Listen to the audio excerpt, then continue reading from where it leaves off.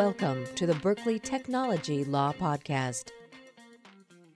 The European Union's Digital Market Act, or the DMA, was published in the Official Journal of the EU on October 12, 2022, and entered into force on November 1st, 2022. The legislation aims to radically transform how big tech companies operate by implementing regulations that limit the market power of big technology platforms, foster competition, and provide additional privacy measures to customers. The legislation empowers the European Commission to designate certain tech companies as gatekeepers and impose obligations on them in relation to data, advertising, e-commerce, interoperability, and the commercial relationships between the service providers, customers, and end users. The review process by the EC to designate companies as gatekeepers is scheduled to start on May 1st, 2023. The selected companies will have the opportunity to rebut this designation. It is expected that a total of 13 large technology companies, including Apple, Amazon, Google, and Alibaba, amongst others, will be designated as gatekeepers. While the EU policymakers have hailed this legislation as the EU's next big step into the digital age, the reception outside the EU has been met with mixed responses. Companies such as Apple have already expressed their displeasure, stating that the regulations will lead to unnecessary privacy and security vulnerabilities for its users and prevent the company from charging for their intellectual property. Several members of the Congress have also written to the President of the United States, expressing their concerns that the DMA unfairly targets American companies while giving an undue advantage to European, Chinese, and Russian entities. There is, however, a consensus that a DMA, much like the GDPR, will have large-scale ramifications and will, in all likelihood, change how big tech companies have operated for the past 20 years. To further explore the implications of the DMA, we have with us Professor Dr. Jürgen Kühling. He holds the chair for Public Law, Real Estate Law, Infrastructure Law, and Information Law at the Faculty of Law of the University of Regensburg since 2007. Professor Jürgen Kühling is also a member of the German Monopolies Commission since July 1st, 2016, and has been elected as its chairman since September 2020. We're excited to get his nuanced opinions on the DMA and how it aims to foster a more competitive market environment while simultaneously fostering better end-user privacy.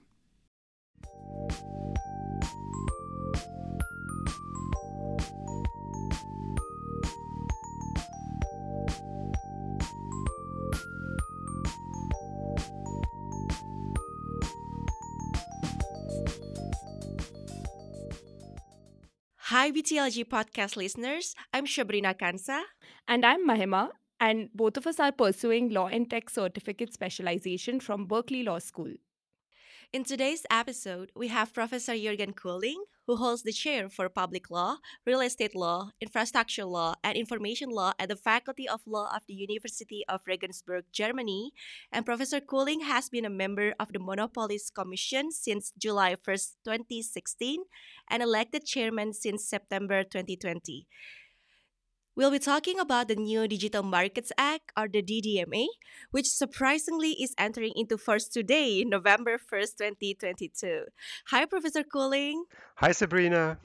Thank you for sitting down with us today. We are very excited to explore the implication of the DMA with you. First and foremost, can you give us a brief overview of the Digital Markets Act for listeners who are unfamiliar with the law? Yeah, first of all, thank you very much for having me. It's a pleasure. It's always been a pleasure to be at Berkeley, and now it's nice to be there on a sort of digital version. In any case, the Digital Markets Act, and as you said, it's the best day to talk about it because it just entered into force today, and the basic aim is to sort of regulate or at least guide gatekeepers like Google, Amazon, Meta, Facebook, Microsoft. Most of them big US American companies. We have to see there are also some European ones, but mostly those big American companies who are gatekeepers in the digital markets, very important gatekeepers, and the idea is to keep up a fair and contestable market in the digital area. And for having or pursuing this aim, there are a lot of obligations in this Digital Markets Act. I just give one example to make it maybe a little bit more comprehensible what's in this act. And it's one of the cases which is also being pursued by the European Commission, and it's a case against Amazon. And Amazon, as you all know, has various roles in the markets, in the various digital markets. And one important role is, of course, that it is the marketplace for a lot of businesses, but it is also selling its own goods on its own platform. So it's also in the retail business, and therefore it has sort of a hybrid character. And the question is now, is Amazon using the business data it gets from the businesses in order to improve its own situation and to sell its own goods in a better way on this platform? And this sort of hybrid role, this vertical integrations and problems like that are tackled by this Digital Markets Act. So this DMA actually enters into force today, as you've mentioned, and we are very curious to know what inspired the European Union member states to develop and implement such a regulation.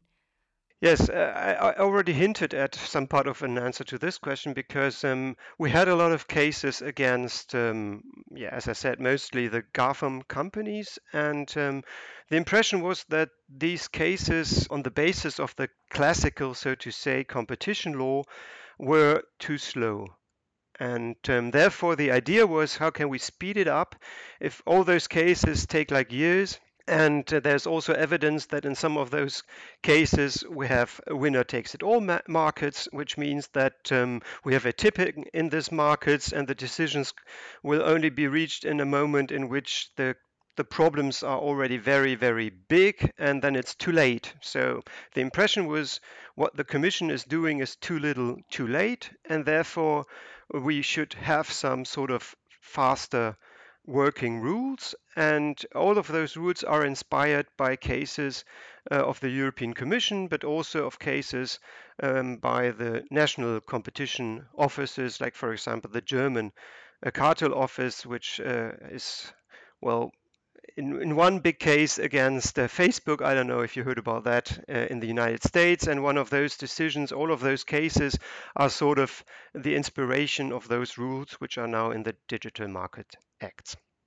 So, in terms of regulating this borderless digital market world, what regulatory framework existed in the EU before the DMA itself? Well, basically, you can say we have this very general competition law, and it could cover all of those small rules, those detailed rules, which are now in the Digital Market Act. So to say, it's rather sort of a specification of what we have already. And therefore, it's not really substituting some other kind of law. We will still have this basic competition law, and this Digital Markets Act add up to these classical competition law rules. As we all know, EU itself is a group composed of several member states, as you mentioned. So, how will this DMA work in conjunction with other EU member states' national competition law? That's a very contested question in the European Union, because you have to imagine, like, the German cartel office is also a very proud competition authority, and it has handled a lot of cases in the last year. And we just changed the German law 2 years ago in order to help the competition authority to be more effective. And therefore, we have a strong discussion what happens now to all those new rules in some of the member states. But the basic idea is that we want to harmonize our competition law, which is an advantage for the consumers, but also for the companies. I can imagine if I was Facebook or Amazon, I don't want to deal with 27 different jurisdictions, and therefore the idea is that this Digital Market Act harmonizes in the area in which it is applied, and the national competition authorities will sort of help the European Commission to enforce this act, but they will sort of lose their power to have cases in the same field. So once this act is really working, the national competition authorities can have sort of some kind of investigations, but later on they have to give these investigations to the European Commission, and it's up to the European Commission to enforce those rules. And only in, like, some Well, areas which are not touched upon by this Digital Markets Act, like for example, companies which do not fall under this act, or platforms which do not fall under this act, in these areas, the national competition authorities are still in full force. So now let's dig deeper on the requirements, obligations, terms, and rules in this regulation, Professor.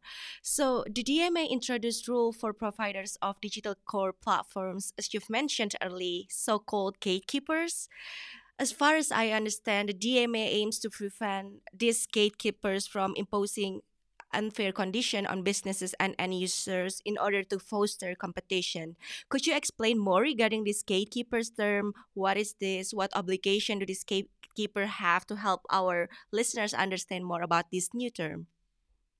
It's absolutely like you said. The addressees of this DMA are gatekeepers, and gatekeepers have to be very well, they have to have a significant impact on the internal market. This is the first condition. The second is they have to provide at least one core platform service, which is of very relevant importance as a gateway for business users. And the third precondition is that it's not a sort of short-term situation, but it is entrenched and durable, the position of the gatekeepers, and only under those three conditions in a designation process, which will now start, the European Commission can decide that this is a gatekeeper, that a specific company is a gatekeeper.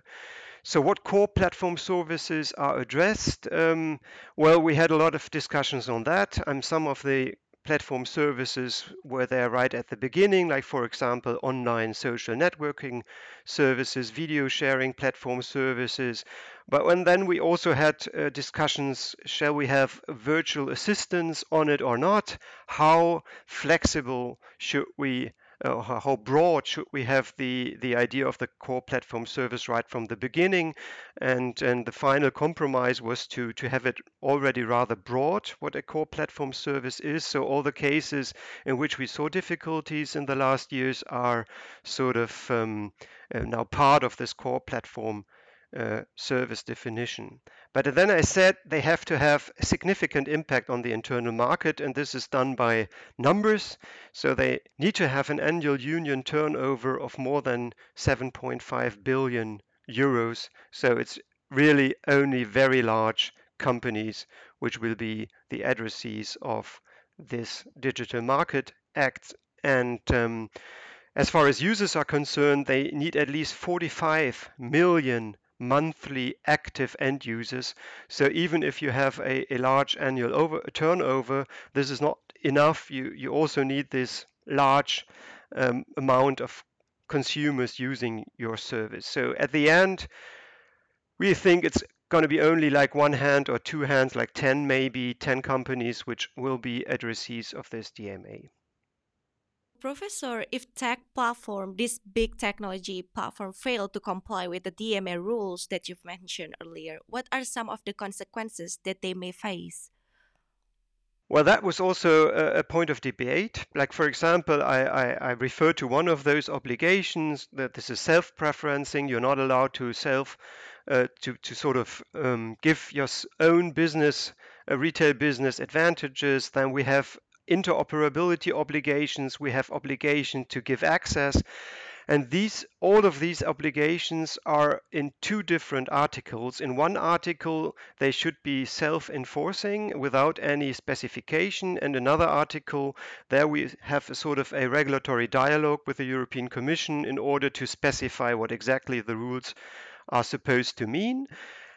And of course, the discussion was, well, those rules are maybe not even specific enough, and the companies will not know how to behave. Well, to be fair, this is the problem of competition law anyway. I mean, at the moment, we even have broader rules, and the companies still have to judge if what they do is an abuse of a dominant position or not. So in any case, I would say the legal uncertainty is not getting bigger, but is rather getting lower. And this is very important as I am a lawyer and not an economist. It's important to have legal certainty, particularly facing the fines, because the fines are heavy.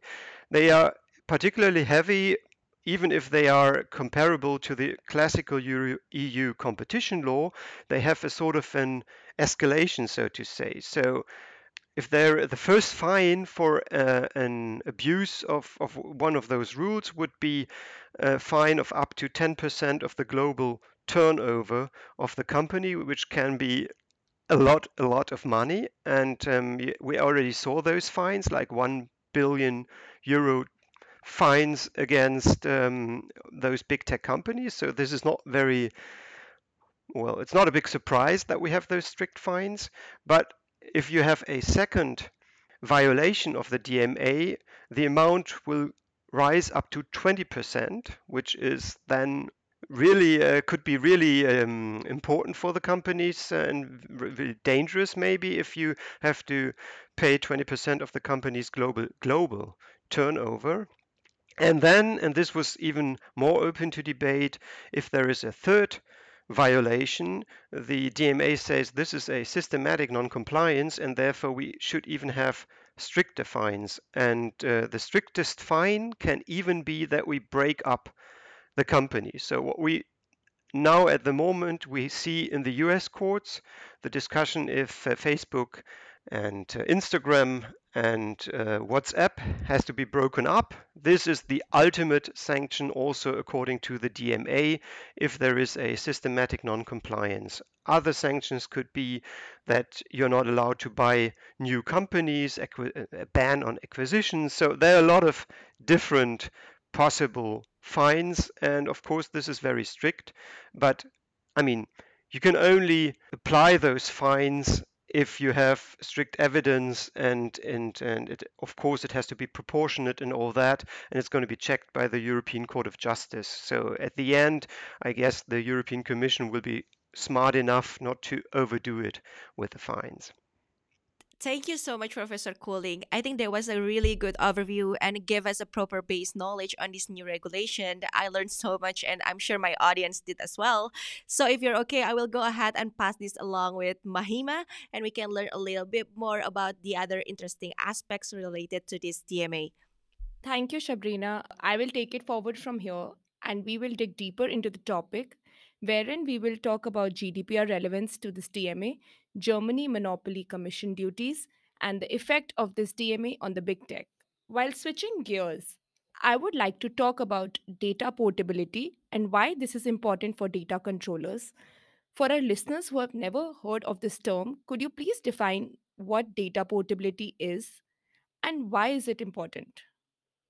Yes, well, the idea is quite simple and I think also very sensible. I mean, one of the big advantages of those ecosystems, of those gatekeepers, is that they have very large amounts of end user data at their disposal.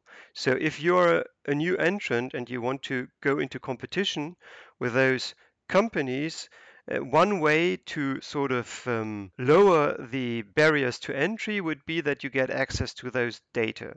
And of course, due to our very strict data protection rules, you will not get access to the data without sort of consent of the end users. And one idea is the idea of data portability. So if the end user wants to switch the service or wants to use two services, he can take his data from one of those companies and switches them to the competitor. Like for example, if you look at Amazon and if you have a lot of written a lot of book reviews and there's a lot of data saying what are your preferences and you want to use a different book selling company, then it might be interesting that you can just switch your data and move it to the competitor so the competitor knows a lot about your consumer preferences already. And that is the basic idea of data portability. Speaking of the strict regulation, the EU implemented the General Data Protection Regulation, otherwise known as the GDPR. The GDPR regulates how data controllers process data. Could you please shed some light on the impact that the GDPR has had on data portability for big tech companies?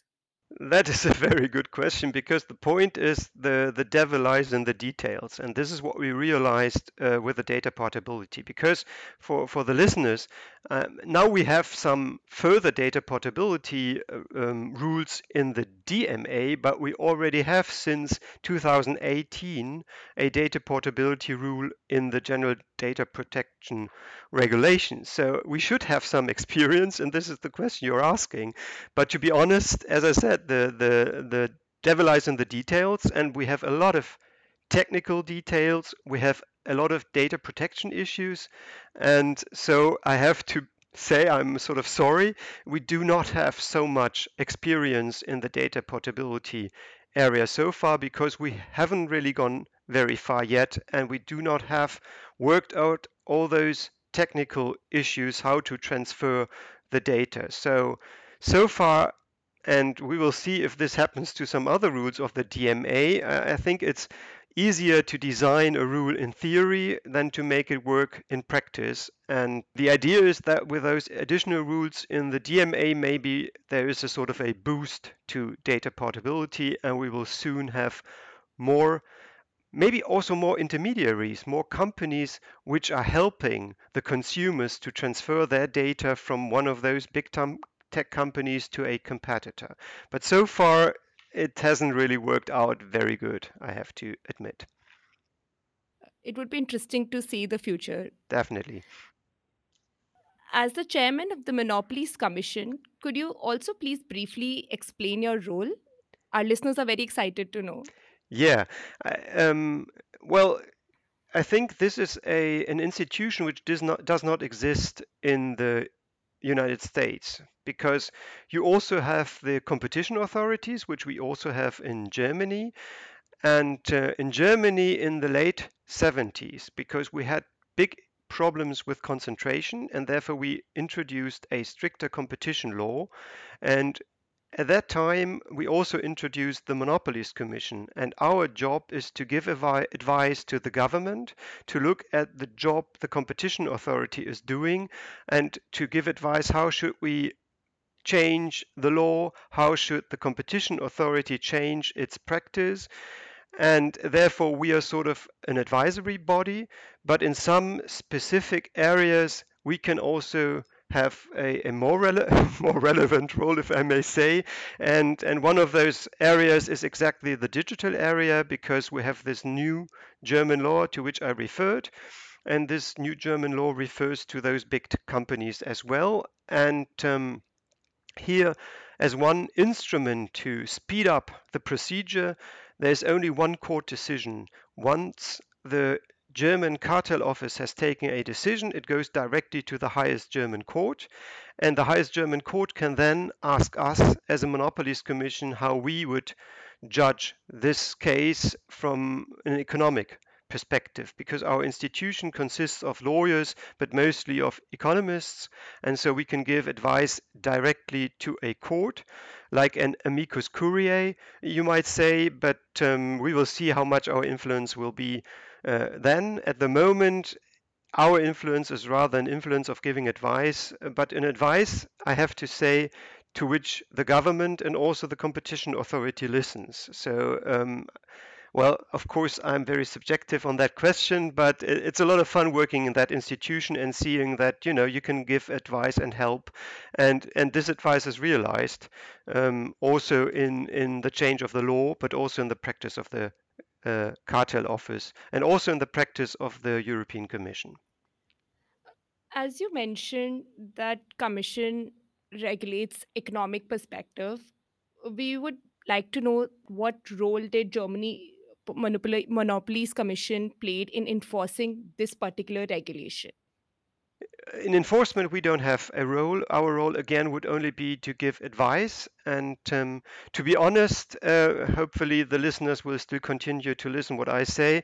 I have to be honest that the influence, of course, of the European Commission, as we are a German institution, is smaller than our influence at the German level. But in a lot of areas, we are in very close contact to the Commission, and the Commission follows also our advice. And but in the DMA implementation, it will mostly be up to the European Commission. Even the national competition authorities do not play a relevant role anymore. They can do, as I said, some sort of investigations at the beginning, but then they have to hand over it to the European Commission. So it's the European Commission is the most powerful institution. So for your next session, you should invite the European Commissioner. She is really important. Speaking of European Commission, how do you think it will ensure that this DMA keeps up with the ever evolving digital sector? Yeah, that was also a point of discussion, and there is an inbuilt update mechanism. Like, for example, the Commission particularly has the chance to update the catalog of core platform services, and there is a fast track legislative process according to which this DMA can be updated. And I think this is a very smart mechanism, and I'm very optimistic once the Commission realizes that some of the relevant cases will not be able to be decided under the DMA, that they will really get along adopting the DMA. As we know, antitrust laws and the DMA will inevitably overlap. How does the Commission plan to address this issue? Well, I think it's good that it overlaps because the European Commission will still be able to enforce the traditional, the classical, broad competition law.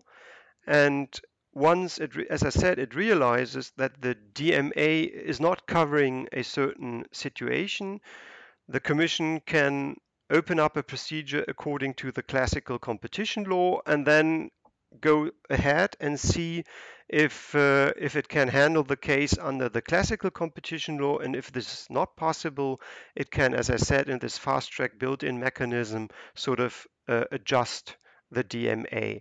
So I would say that there is no problematic overlap, but sort of a fruitful, inspirational overlap between the classical competition law and the DMA, and it's no problem because it's in both cases the European Commission. So there's no danger of any sort of decisions which are not in line with each other.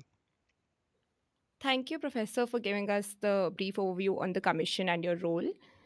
We would now like to explore the effect DMA has had on the big tech. Where do you see the future of big tech companies and this DMA? Yes, I think some of the roots are in the spirit that maybe we will have competition even at the level of the core platform services themselves. Like we will have a second Google.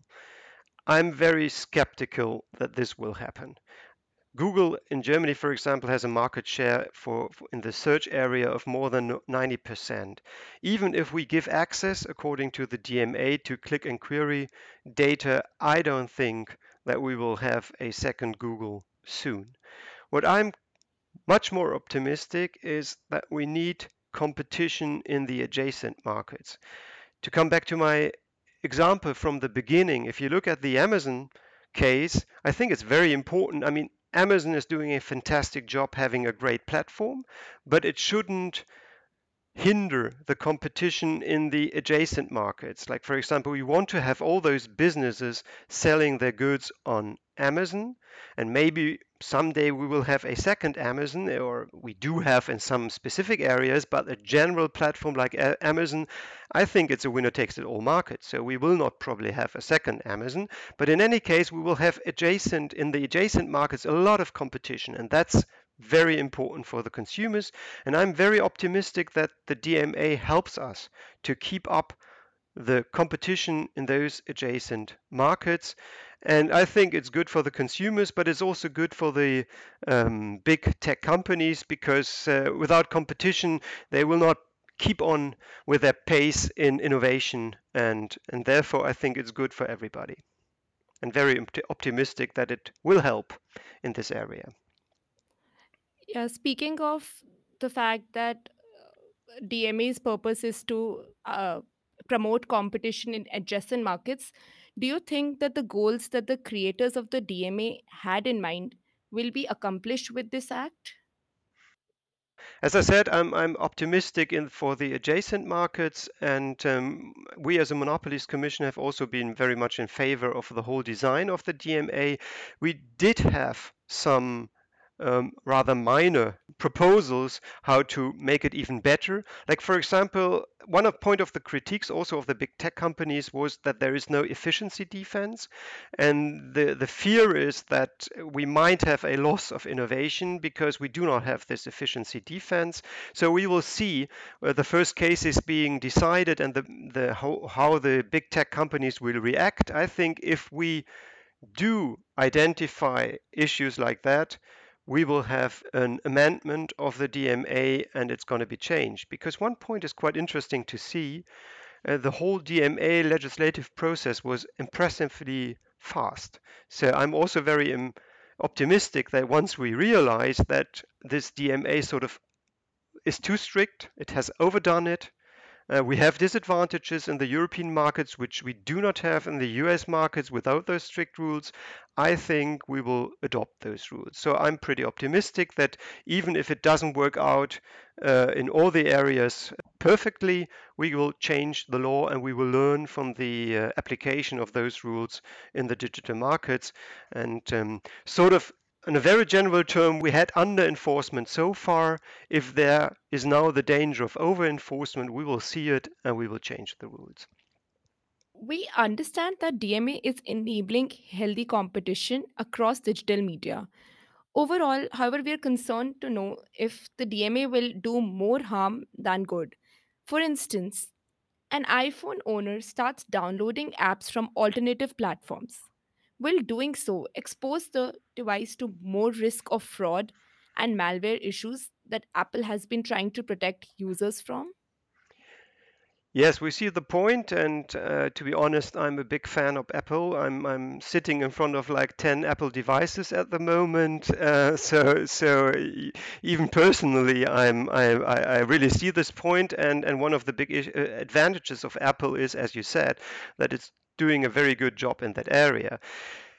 Well, we will see what changes now. We are not very, we do not think, I guess, that the security precautions will not or will definitely prohibit some sort of competition, because what Apple will still be able to offer is that any changes, any competitive service providers on its platform have to be under review. They can be authorizing those providers and they can ask them to pursue high standards. And also, as a customer, you might decide if you want to stick to 100% Apple products and Apple implementations, or if you want to try to use competitors. So we are not that skeptical that sort of trying to have a little bit competition, like for example on payment systems, yeah, that this doesn't work without sort of destroying the whole Apple system and endangering its good services it's doing and the security it is providing. So, well, we will see that, but we are optimistic that those problems can be solved. So you do to be very clear, you're not obliged to sort of provide the platform to any dangerous service provider, so you can sort of enforce high security standards nevertheless. Further, what do you think? What impact will the DMA have on advertisers globally? I think, yeah, advertisers, I think, first of all, you have to see, I mean, everybody knows how important advertisement is for the financing of a lot of services. And particularly in Germany and in Europe, everybody is much aware also about media services which are financed through advertising and how to keep up a good economy in that area. So it's a very delicate and important question to my mind. And what the DMA is providing at the moment, is, I think it's quite moderate, because it only says that like competitors should have more access to measuring tools for their own performance on the gatekeeper platform. And I think this is rather a moderate instrument trying to sort of provide or to sort of make the life of competitors easier than it is at the moment. So for the DMA, I'm not that skeptical. I have to admit, nevertheless, that we have some other legislative processes at the moment, and I'm skeptical that those rules which are now coming in other acts are as smart as the DMA. To give just one example, we also have, attention, a DSA, a Digital Services Act, and within this DSA we now have a rule which really makes it difficult to have targeted advertising. And I think this is a big mistake because I think it should be left up to the customer.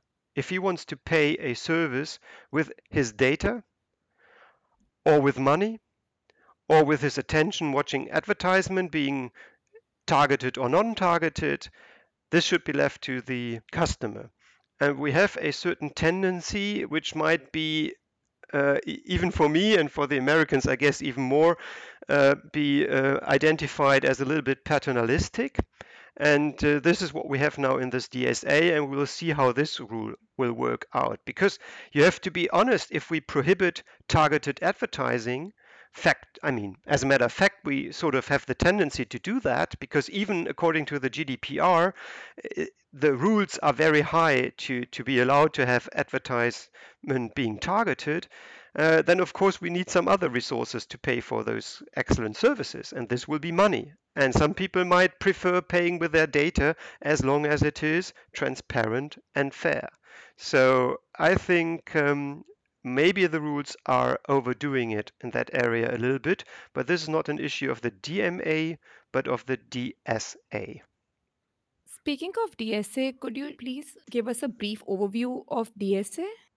The DSA is, apart from this small point to which I just referred, is to my mind, as I'm also a professor in information law and not as the chairman of the Monopolies Commission, which is even more important because the Digital Services Act primarily helps to regulate services such as Twitter, Facebook, as far as contents is concerned.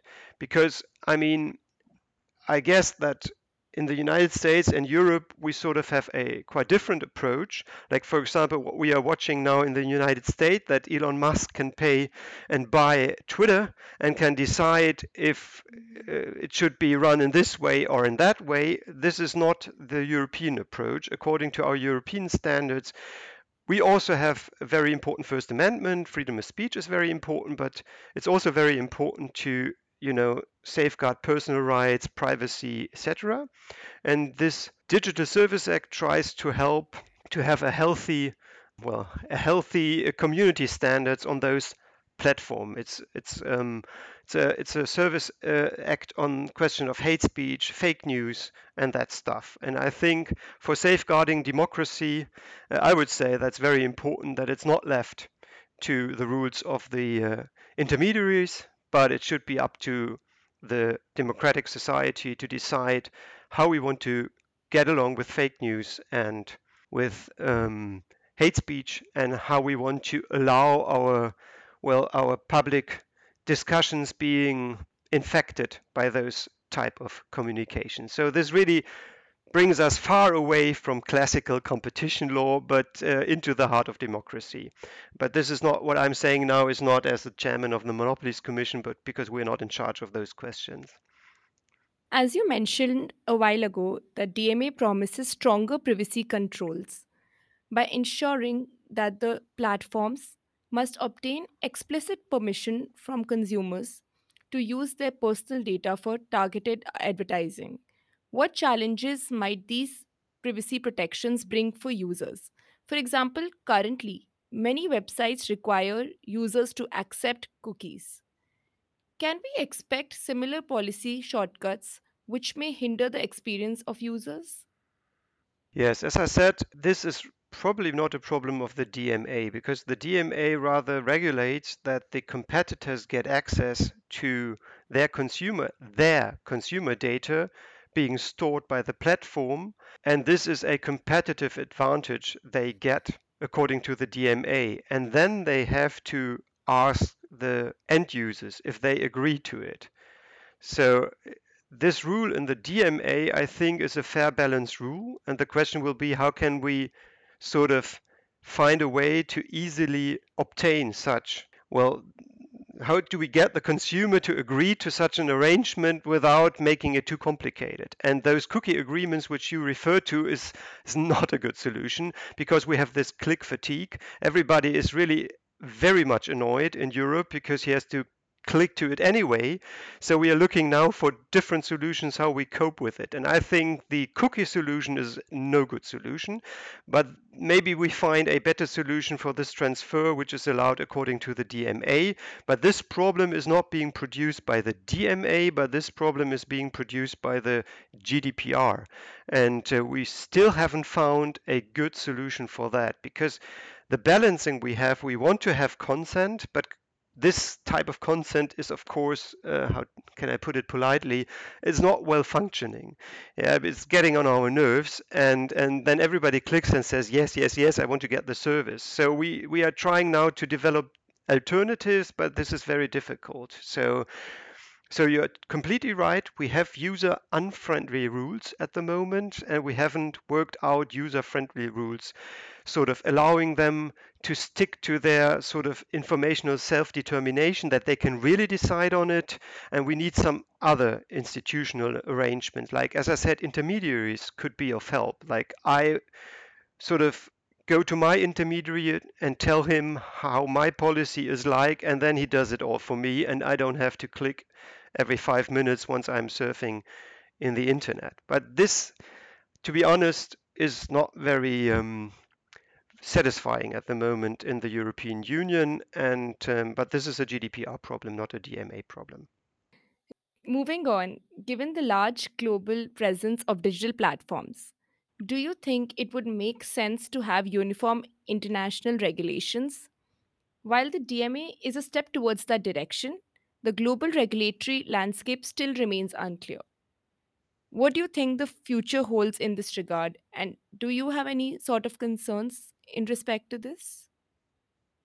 Yes, I think some of the rules might sort of set a global standard. Like, for example, we have this discussion already with the GDPR, and I now stick to a term being from Paul Schwartz, in which class I was able to be, and he's a friend and a great guy, and he calls it the Brussels effect, that we have this sort of standard which is being produced in Europe, and then it might be uh, applied also in different countries around the world. And I think with the GDPR standard, at least to some extent, some of the rules are smart and they might be helpful as a global standard, at least in some countries, but not global. That I think that, like, for example, we will have a common approach with China or other countries like that, because we have so many differences how we approach, how we should get along with data,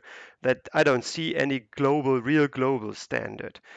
And with the DMA, I could imagine that we might have to some extent the same effect, because I think there are some rules in it which might inspire at least some other countries if we get along with it, if we show that we can really sort of protect the competition, as I said, in the adjacent markets. This might inspire some other regions and countries in the world. But we will see. They have to work out, they have to be convincing, and this is a very slow process. And my impression is, for example, from the US legislative process, that we had a lot of proposals which were close to what we proposed, what we have now in the DMA. But as far as I understand it, most of those proposals will not turn out to be some kind of statute one day. So um, we see at the moment that European legislative process is very fast. Maybe at some I refer to one example, maybe it's sometimes even too fast, but in any case, Europe is really willing to sort of regulate the digital markets and the digital services to an extent which is good for the consumers and good for the democracy. And it's acting very fast. And that might be an inspiration for some countries. But to be honest, I don't believe in any global rules because we are so different. Our cultures are so different all over the world that I mean, it's practically impossible. Thank you so much for sitting down with us and sharing your valuable insight on DMA with us, Professor. It has been a delight to have you. All of us have learned so much. Thank you very much for having me. It was a pleasure.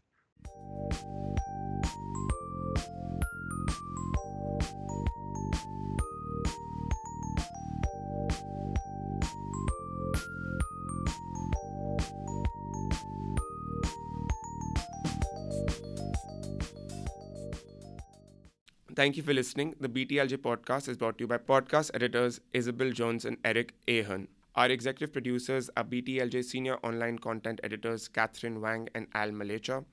BTLJ's editor-in-chief are Dylan Hewell and Jessica Lee. If you enjoyed our podcast, please support us by subscribing and rating us on Apple Podcasts, Spotify, or wherever you listen to your podcasts. If you have any questions, comments, or suggestions, write us at btljpodcast@gmail.com. This episode was recorded on November 1st, 2022. The information presented here does not constitute legal advice. This podcast is intended for academic and entertainment purposes only.